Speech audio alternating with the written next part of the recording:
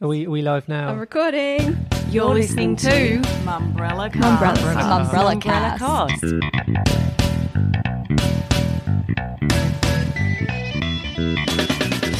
Welcome to the Mumbrella Cast. I'm Deputy Editor Josie Tutty, and joining me to break down the week in media and marketing is our Senior Agencies reporter Abigail Dawson. Hello. Our news editor Paul Woolbank. Hi there, Josie. And later on we'll be talking to ex-McCann CEO and Smart founder Ben Lilly about being a pain to manage. So I was just a pain in the arse. When I look back, I'm pretty embarrassed at what a cliche I was as the difficult to work with senior creative. Going from creative to business owner. Yeah, again, I'd worked in a lot of agencies, but I've certainly never run an agency or a business. And I was genuinely just clueless about how to do that. And the problem with big agencies. The big agencies, traditional agencies, are very, very slow to evolve as the market and technology evolves around them. And I think that's still the case today. But first, the week's topics. Spark Foundry swallows Blue 449. Facebook responds to the ACCC's digital platforms inquiry. 10 chooses a new bachelor. And NRL launches the new season with a new ad. So let's kick off with Blue 449, as it is no longer a thing, in Australia at least, as Publicis announced this week that the agency would be absorbed into Spark Foundry. Now, Abby, I have a feeling you might have seen this one coming. Look, I did, yes. I approached Publicis for comment in very, very early February after hearing quite a few rumours in the market, but they came back to me and unfortunately said that it was incorrect and that I shouldn't run a factually incorrect story, which was frustrating, but, they are a publicly listed company, so if that story did come out before they were ready, it could have sent them into a trading halt. But nevertheless, I was on the money, which is good to know. But yeah, it is quite an interesting one with Spark Foundry and Blue 449, and I kind of want to take you through a bit of the history of these two Publicis agencies. So in 2017, Publicis rebranded MediaVest to Spark Foundry, and the rebrand of MediaVest to Spark Foundry came 3 years after MediaVest was split from Starcom. So essentially, Spark Foundry started as Starcom and then became MediaVest and then became Spark Foundry, and it operates as its own entity. But Blue 449 is also has seen a bit of change. So it was founded 3 years ago when Match Media became Blue 449, and Match Media was formed in 2003 by John Preston, and John is now the chairman of Publicis Media. But when Publicis bought Match Media, he sort of a condition of that was that Match Media wouldn't become Blue 449, but obviously that didn't happen and it did become Blue 449. But interesting to note as well, the Blue 449 brand will still operate in the US and the UK. It will actually be part of Spark, but everywhere else the name will be changed. Now, that's a lot of name changes. Yes. Is that a bit of a problem for an agency?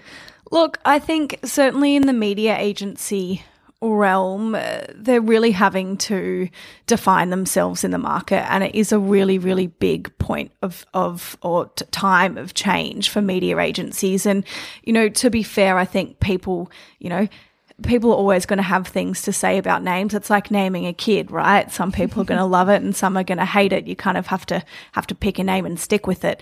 But yeah, I think, Publicis have said, this merger isn't about cost savings. So that John Preston said, we've not had to demonstrate any savings. And he's also mentioned that there won't be any redundancies as the business is set up to service all its clients with the people that it has now.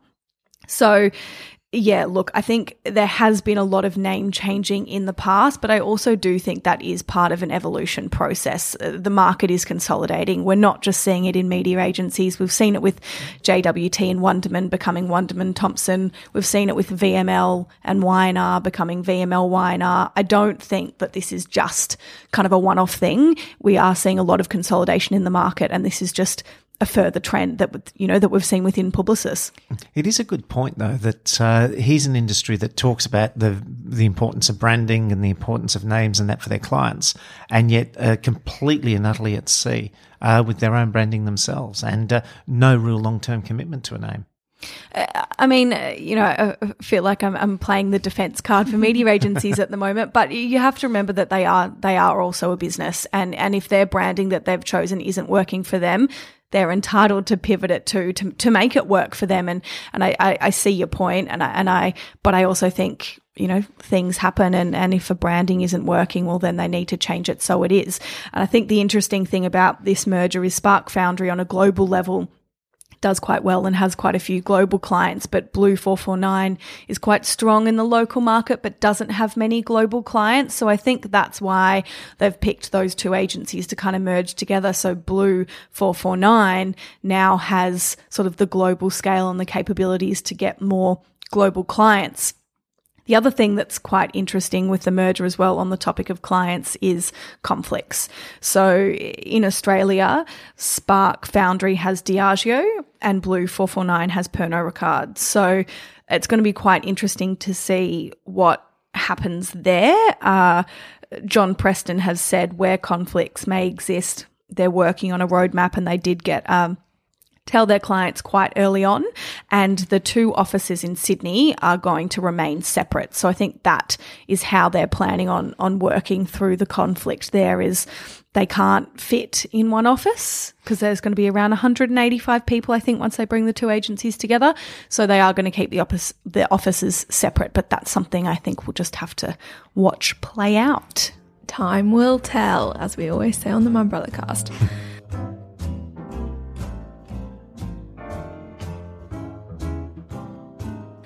Now, next up, The Guardian, Facebook and ACMA have all made their responses to the Australian Competition and Consumer Commission's, better known as the ACCC's, Digital Platforms Inquiry this week.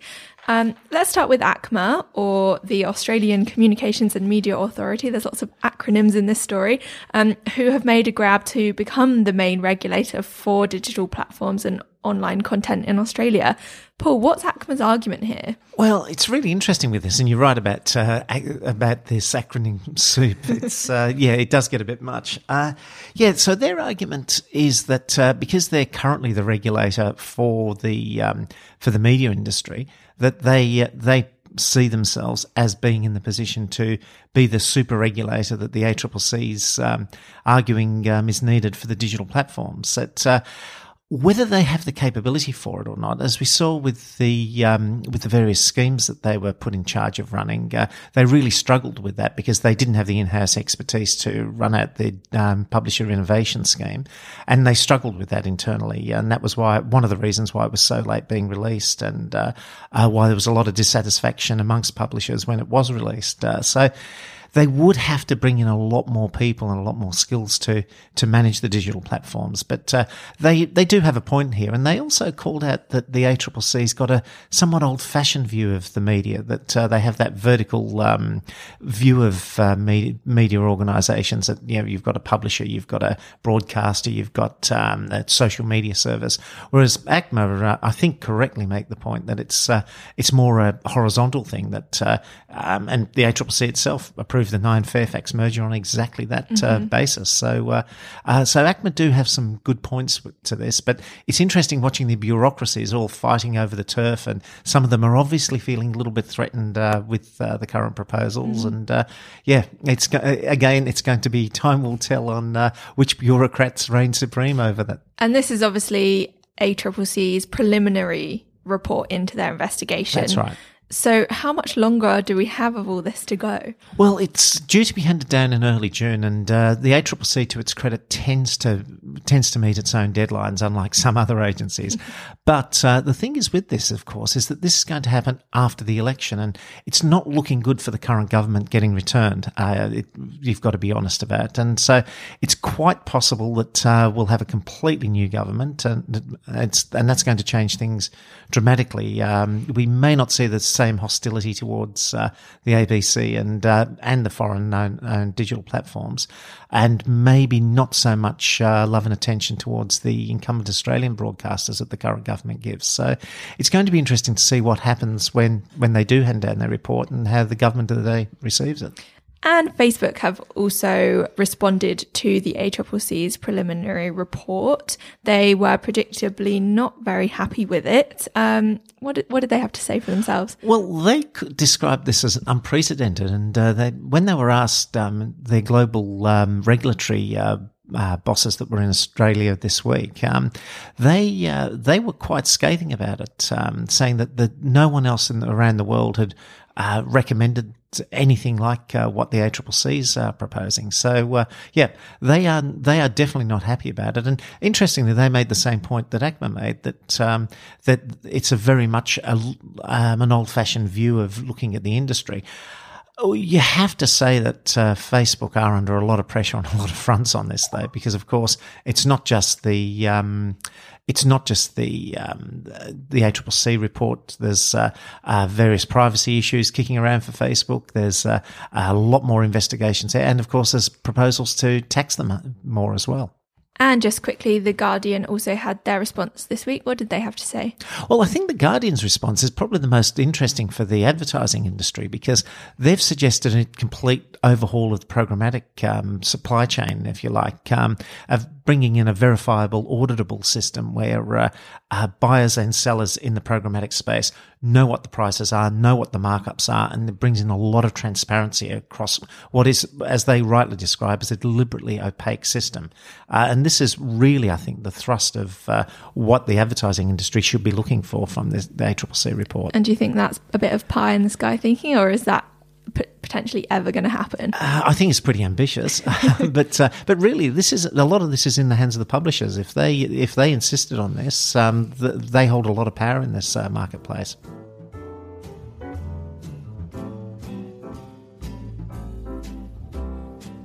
And next up, 10 has picked a new Bachelor for 2019, and this time it's an astrophysicist called Matt Agnew. This is a bit of a change from last year's Honey Badger.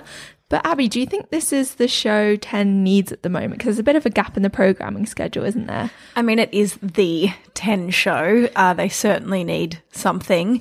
I think their gap of programming at the moment with Bondi Rescue on in the 7:30 time slot, which is really evident in its overall audience share and also in its overnight metro ratings. I think the thing about this announcement that makes it quite interesting is we've sort of moved back to the everyday Australian as The Bachelor, which I'm not entirely sure if that will pay off for 10. I think what's interesting to note, Wallabies player Nick Cummins' season of The Bachelor, which was the most recent season, was actually the highest rating yet. So it managed 940,000 Metro viewers on its premiere and 1.241 million on the finale. So it rated really, really well for the channel. Maddie J, who was the season before Nick Cummins, he was the runner-up on Georgia Love's The Bachelorette's series, and he, by comparison, attracted 846,000 Metro viewers for the premiere and 1.116 million for the finale. So also did quite well. But then I think when you look at the Bachelorettes and you look at Sophie Monk, who also was really a high rating Bachelorette season for 10, she managed 951,000 viewers on the premiere and 1.640 million for the finale. And Georgia Love, who was an everyday Australian, you could say, only managed 655,000 on the premiere and 972,000 on the finale. So didn't actually crack the 1 million mark, which if you look at Nine's Married at First Sight, these sort of staple programs really should be doing. Yeah, and it's an interesting question too, whether that one show on its own is going to be enough to help 10 because there's clearly a weakness in 10's programming overall, and just the one show, even if it does manage to get up to 1 million viewers, that's really not going to be helping the broader thing. And of course, we're moving to football season now, where 9 and 7 have got their respective codes there, which again is going to depress 10 even further. 10 doesn't really have a staple sporting program as well, which I think has really hurt it, certainly in the earlier months of the year and the late months of last year. And it is really struggling. I mean, it's being beaten by the ABC almost every night. And its share between SBS is getting closer as well. So I think I don't think that The Bachelor alone is going to be enough. And speaking of football season, the NRL has launched its annual premiership campaign created by its agency of record RGA Sydney this week. I know there's a lot on your mind. You're feeling the pressure of stepping up, of the expectations now on your shoulders, of the missed opportunities last season, and the consequence of failure. But I want you to forget about all of that and just remember who you play for. Now, Paul, do you think this ad is preaching to the converted, as some of our commenters have suggested? I really did feel that when Abby and I were looking at that ad. The production quality is really high. It's a well-made ad, but the narrative really isn't. It didn't really gel for me. You can see the problems that the NRL has a number of problems, and they have to address those. And you can see what they're trying to do of addressing the local, suburban and regional clubs there, and the way that they've put that narrative. But it just didn't seem to connect, and didn't really get the excitement, didn't get the adrenaline running for an upcoming season. To me, it kind of smacked of a knockoff Nike ad or something. It was almost like they'd taken that drama and the big production values and the everyday sort of person, gritty feeling. But yeah, I just don't feel the strategy quite connected with that. Abby, do you agree? I think for those who haven't seen the ad, it's basically NRL players kind of before the game with a voiceover of saying why NRL players often suffer a lack of confidence for, the fears that they have of failure. And it's interesting that you say it was a knockoff. It seems like a knockoff Nike ad, because in 2014, RGA actually did an ad for the Soccer World Cup for Beats by Dr. Dre, and the resemblance is quite similar. But basically it's sort of framed in the same way, that pump up kind of music and sort of the scenes of before the game and getting ready and having someone narrating at the start saying, be tough and do all these things. And yeah, one of our commenters pointed out, and I did look at it and I thought it was really quite similar. And also I think, if I put my PR cap on and you look at it from a PR perspective, the NRL is totally ignoring the massive issues that it has going on, and it hasn't acknowledged it at all, or sort of even played into that crisis, if you like, that they've got going on. And, I'm an avid AFL supporter. Everyone in our office knows that. And that ad certainly didn't make me think, maybe I should pick an NRL team, which I'm totally open to doing here in Sydney with my football team, Melbourne, not being here. So I'm the perfect target market, but I didn't feel like there's a real strong connection that I should be following this sport, and that this sport is a good sport with players that have a lot of respect. Well, maybe, Abby, we can get the audience to help out and nominate what team you should follow. Given Mum and Brother's office location, I'll nominate you should follow Souths, but we're open to the listeners putting in their views. Send me an email, drop a comment, let me know.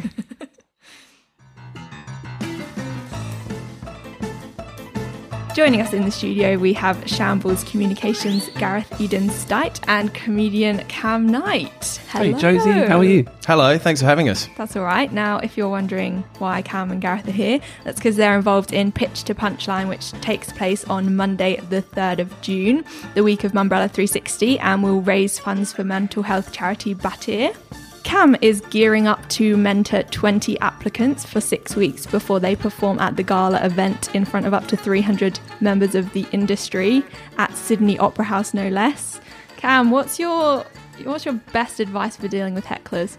Well, sometimes it can be a bit of fun. Sometimes it can really ruin an evening. You've just got to gauge how that goes and put that spot throw out pretty quickly. I mean, I enjoy a bit of crowd work every now and then, but yeah, you do have to make sure it doesn't get out of control and you lose the rest of the crowd. I had a person one time years ago that was so drunk in the crowd and they wanted to get on board and heckle, but they were so drunk they forgot how to speak English, so they were just screaming the word heckle at us. It's like, I don't know how to respond to that, you know. It's probably worth pointing out, though, that we'll make sure that our event doesn't have any hecklers. I mean, I will. It's very much a safe environment. So That's no one's good going to to get on know. stage and have people going, "You fucking fuck up." Yeah, No one's going to say that. I will be. Oh, I'll be shouting at them so we can experience this together. They'll know how to handle it. But no, I think even when I'll host the open mic event for them and also host the event at the Opera House, I'll make sure that the crowd is fully warmed up and that everybody understands the situation and what the environment needs, and to encourage no heckling, basically. It's just going to be a room of love, trust and understanding, isn't it, mate? Yeah, well, yes. Yeah. And if you want to become a standout stand-up or sponsor this cracking event, and why wouldn't you, you can visit pitchtopunchline.com, that's 2, the number 2, and applications close on the 28th of March. Now, next up, we've got a chat with Ben Lilly, the former CEO of McCann and founder of Smart.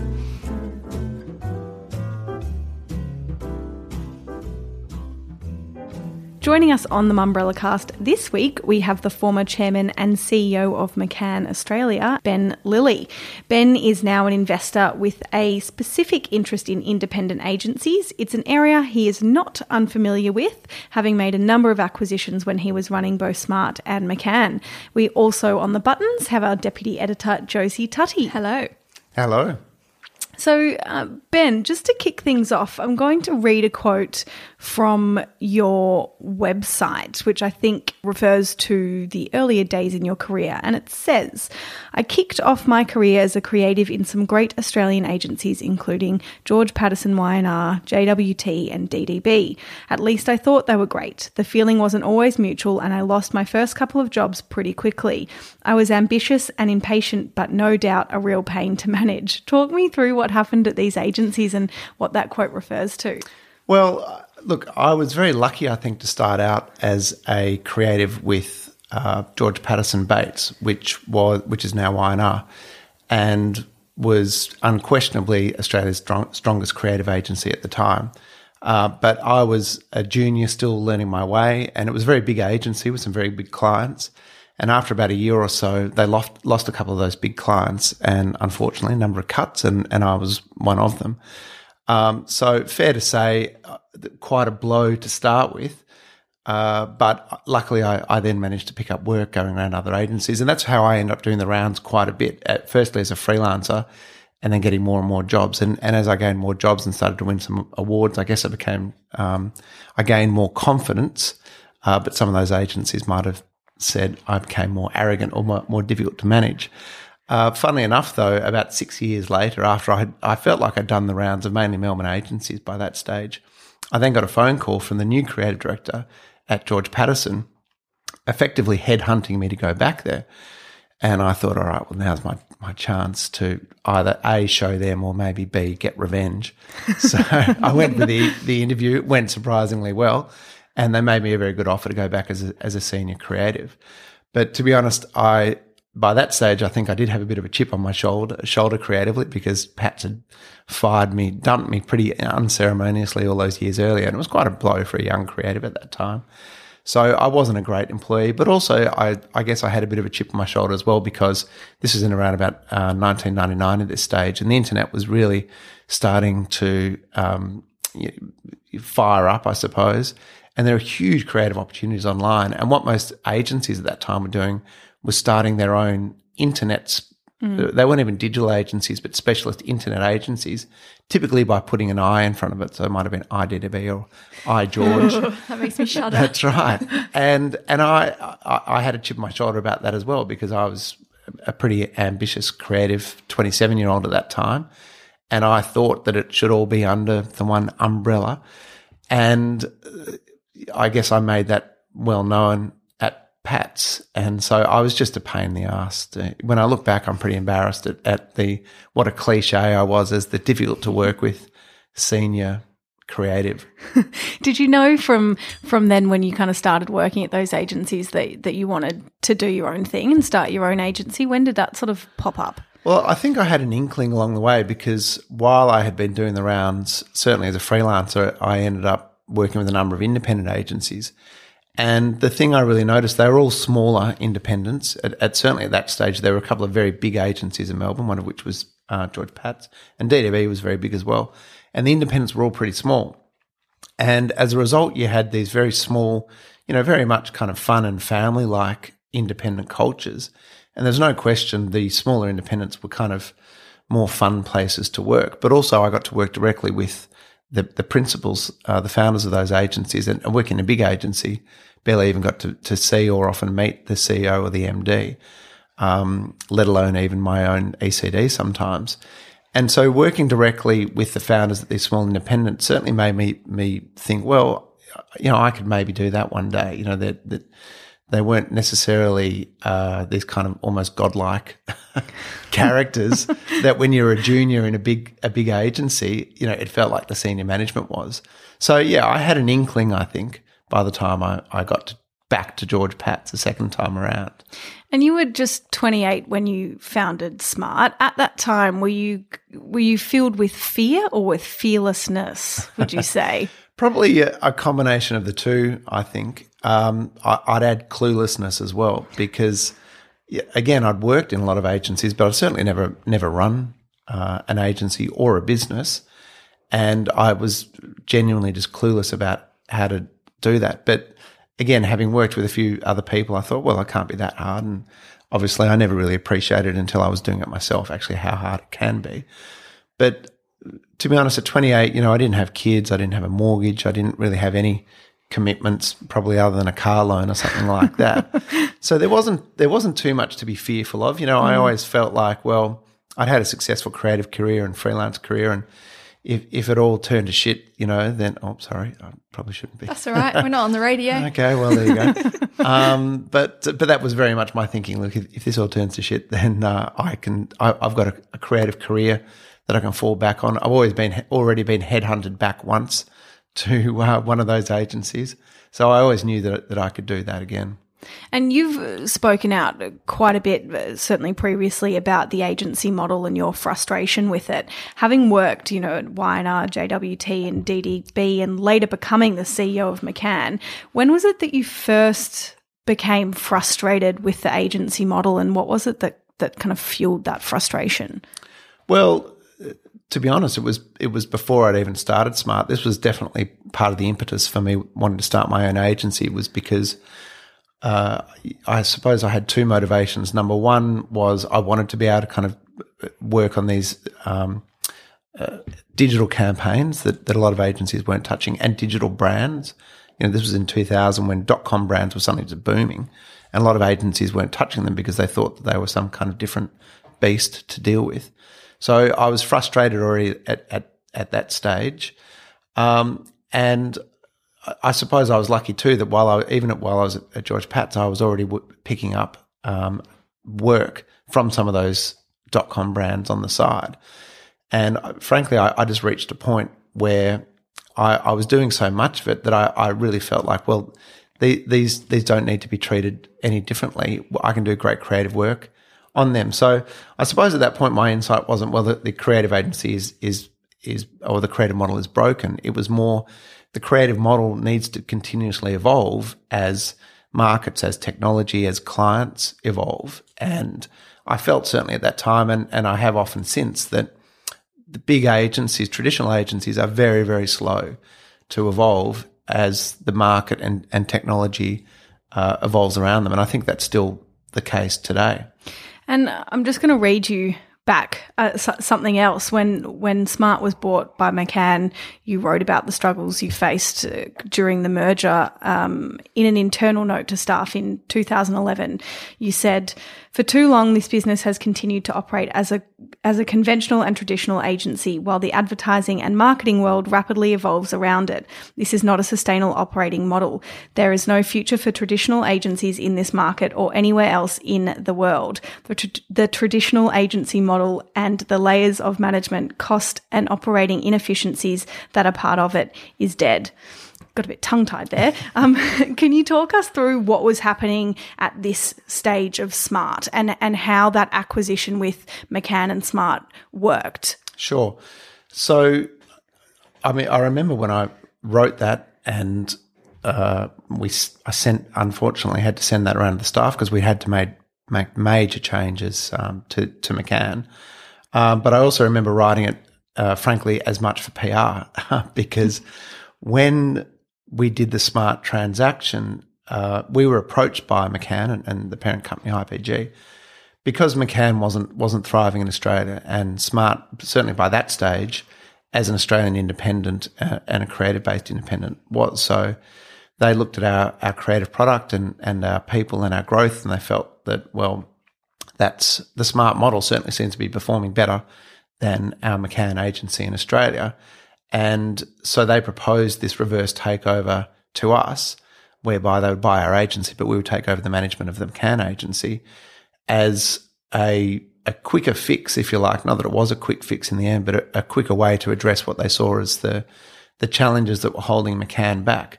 So the sorts of things that I covered off in that note and that I did PR were the kind of things that we had to immediately address, which were there were a lot of layers of management. The creative product wasn't great. McCann at the time was a very, very traditional agency. And we were specifically brought in, obviously, to address all of those things. But one of the things that we found as a management team once we got into McCann was a problem, no matter how many changes we made or how quickly we made them, was part of the perception that McCann was seen as too traditional. It was seen as too big, which ironically it wasn't that big at the time. It was seen as often too expensive. So on the one hand, we had to make some rapid changes, but on the other hand, we had to make a pretty strong statement that McCann is changing. So I guess I saw sending around that email at that time as quite an immediate way to be able to obviously inform our staff of the changes we were making, but also make a broader message to the market that these are the changes that McCann is undergoing. It's now actually a different agency. And looking back at that in hindsight, do you think that was the right thing to do? And how did that change kind of progress in the agency? Did it help you progress in McCann and McCann progress the way that you intended it to?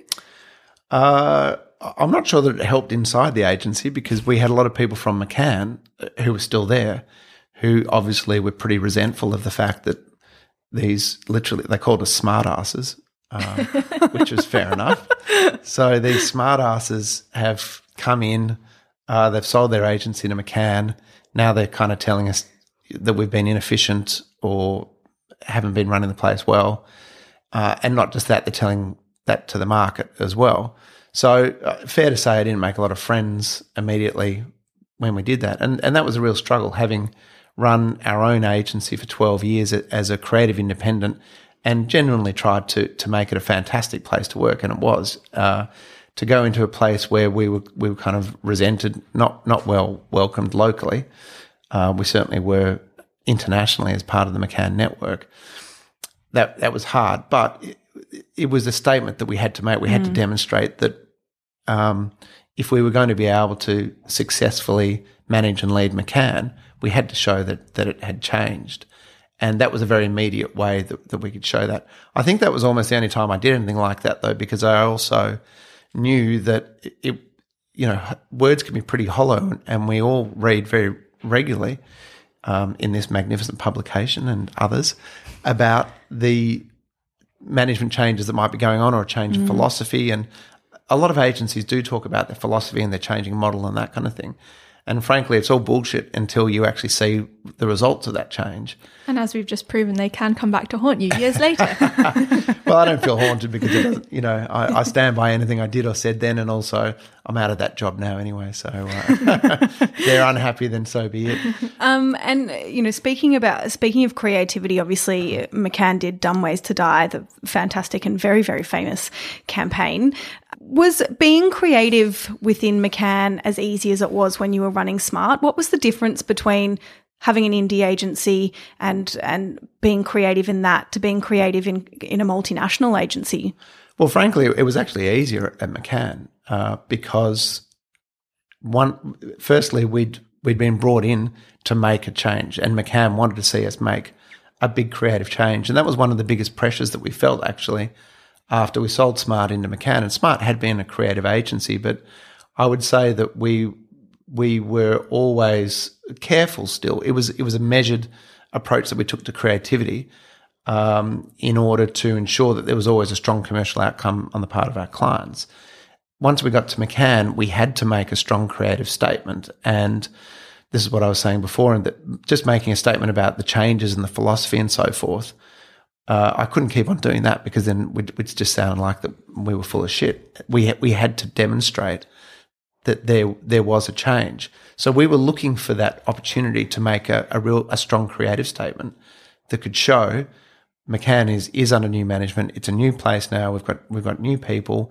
We're doing new things, and also we're a genuinely contemporary creative agency once again that's going places. And when Dumb Ways to Die came along, we saw very quickly that, all right, this is the opportunity to really make that creative statement that welcome to the new McCann. It's huge. I've got the song stuck in my head right now as we speak. I remember growing up to that campaign. It was really, really quite something.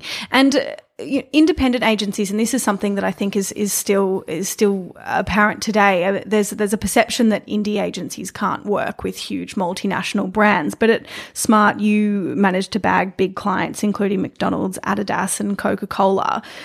How hard is it to persuade huge brands to give their work to a smaller agency? And is it still a perception today that indies can't work with these big brands? Well, I think it's impossible to persuade a big multinational client who doesn't want an independent that they should take on an independent. It just won't happen. But the truth is most big, certainly multinational clients, and most big clients do want an independent often on their client roster. It's rare that they necessarily want that independent to be the lead creative agency. But there's a lot of reasons why big brands do like to have an independent alongside often their big agency, or certainly if it's a global alignment. There's a lot of global clients, and I certainly found this at all of the multinational clients, multinational agencies that I worked at. There's a lot of multinational clients who resent not being able to change or make their own decisions about what agency they're going to work with. So they will sometimes begrudgingly work with whatever their multinational agency might be, and then they'll very happily and gladly take on an independent agency, and it could be a small independent, or there are some also very big independents.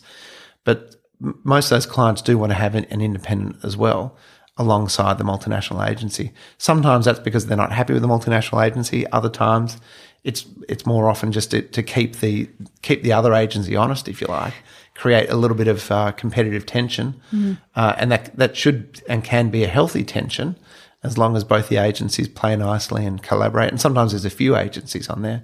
Coca-Cola do that very well. They always have a roster, and different brands typically go to different agencies. It's not often that you'll see a number of agencies working on one Coke brand, and that works very well for Coca-Cola for all of those sorts of reasons. And do you think that the Australian market, at least, is lacking thriving independent agencies at the moment? No, not at all. Since I've been back, after I left McCann, I took 6 months off overseas last year, which was fantastic. And can imagine. Since being back, what I've come to realise is I miss agency life to a degree, but I particularly miss the independent space and some of the things that we did really well at Smart. So I've been doing the rounds for the last couple of months since I've been back, just meeting a lot of different independent agencies. And I think that the independent space is as strong as ever, if not stronger. It's incredible. Sometimes you have to dig a little bit, but once you dig, it's incredible how many amazing independent agencies there are. I've only been looking along the eastern seaboard, but across Melbourne, Sydney and Queensland, there are heaps. So it's as strong as ever. And after having your lovely time off and sort of coming back and looking at the industry with a degree of fresh eyes, what do you look for in an agency or business? Well, I remember at McCann, our global CEO, Harris Diamond, once quoted to me, or when I was giving a presentation to him, and he was talking about successful agencies in the network. He said something along the lines of, there are three things that can kill an agency: people, product, and his other one was premises or property. And he was so right. I'd never really thought about it that way, but when I had looked at doing acquisitions at Smart, a lot of the ones had fallen over because either people were wrong or there were just too many. They'd overinvested in these big premises, or the product was just, they just weren't producing the right thing. And there ended up being a couple of other P's, obviously, as well, pricing and the like. But that's now quite a simple measure for me when I'm looking at talking to these different independent agencies. I look at the people first and foremost. What are the founders like? Are they motivated? What do they want? Are they ambitious? But also, are they smart enough to realise that the business is not built just on them and their efforts alone? Do they have a really strong team around them? Have they made smart choices around things like their premises, not in just making sure it looks amazing, but actually have they negotiated a good deal and this big agency space isn't necessarily killing them, which some people incredibly do. They'll build it in the hope that they will come, kind of thing, and that doesn't always work out. And then, of course, I do look at the product. What kind of work are they doing? What kind of brands are they working on? It was interesting early days at Smart. We just took whatever work we could get wherever we could get it, and often that was a mistake because when we were working sometimes with SMEs rather than blue chips, that could end up costing us a lot. So I'm particularly interested in working with independents who are actually working with blue chips and who are doing great work for them. And I probably should have asked you this a bit earlier, but for those who don't know, can you talk us through what you are actually doing at the moment now that you're sort of back from your 6 months off? Truthfully, I don't know what I'm doing. And my kids have come up with the term fun employment for me now. I'm fun employed. I have a number of different investments, and I've made a number of different investments. So outside the industry, my biggest is Kiki K, which is a stationery business, Swedish design, which I encourage everyone to go and stock up on. I've got a great notebook from there. Kiki K, it's great. It's a great product. And so I'm doing things like that, and I'm quite involved with those sorts of businesses. I mentor quite a bit. It's not paid mentoring. I've just had, since I left McCann, I've had a lot of people, a few from the industry, but quite a number of people outside the industry who've asked me just for mentoring advice and that kind of thing. And I'm looking at different investments back within the industry quite actively. So what I do see, having done the rounds now over the last couple of months and seen the quality of agencies, as I say, along the eastern seaboard, independent agencies, the one thing that I don't see though is a genuinely national independent competitor. There's one or two, and there might be a couple of agencies that would take offence at that and say, no, we are. But certainly a big part of the success that we had at Smart was being a genuinely national, genuinely creative and genuinely independent agency. And that was something that many clients at that time were looking for and valued, and I still see that same demand. There are a lot of reasons why blue chip brands want to work with a creative national independent agency with an integrated offering, which is what we had. So I see that opportunity. So at the moment, I'm going around looking and talking to those different independents across all sorts of different areas. So there's some very exciting agencies also in the data space now, which there weren't as much when I was running Smart. Obviously, there's creative agencies. There's now some really strong independent media agencies as well. There are still some digital agencies, most of whom are morphing into different kind of offerings, though. But what there isn't is that one genuinely integrated, genuinely national, genuinely creative agency offering. So I see an opportunity there. So that's something that I'm certainly interested in and looking at closely. Well, maybe it's time for Smart 2.0. Well, McCann owns the Smart name, so maybe we'll call it something else. But yeah, that is a possibility. Thank you so much for joining us, Ben. Unfortunately, we have run out of time, but it was great to have a chat. Pleasure. you. Thanks for having me. And this week is your last chance to save $100 on Mumbrella Audioland tickets, so get them booked in by Thursday, March 14th. The event is on May 2nd in Sydney and is going to be dedicated to exploring the entire audio industry. Hop over to mumbrella.com.au/Audioland to book tickets and check out the sessions on radio, podcasts, streaming, voice search, listener habits and more. But that's all for this week. Thanks everyone. Thanks. Thank you.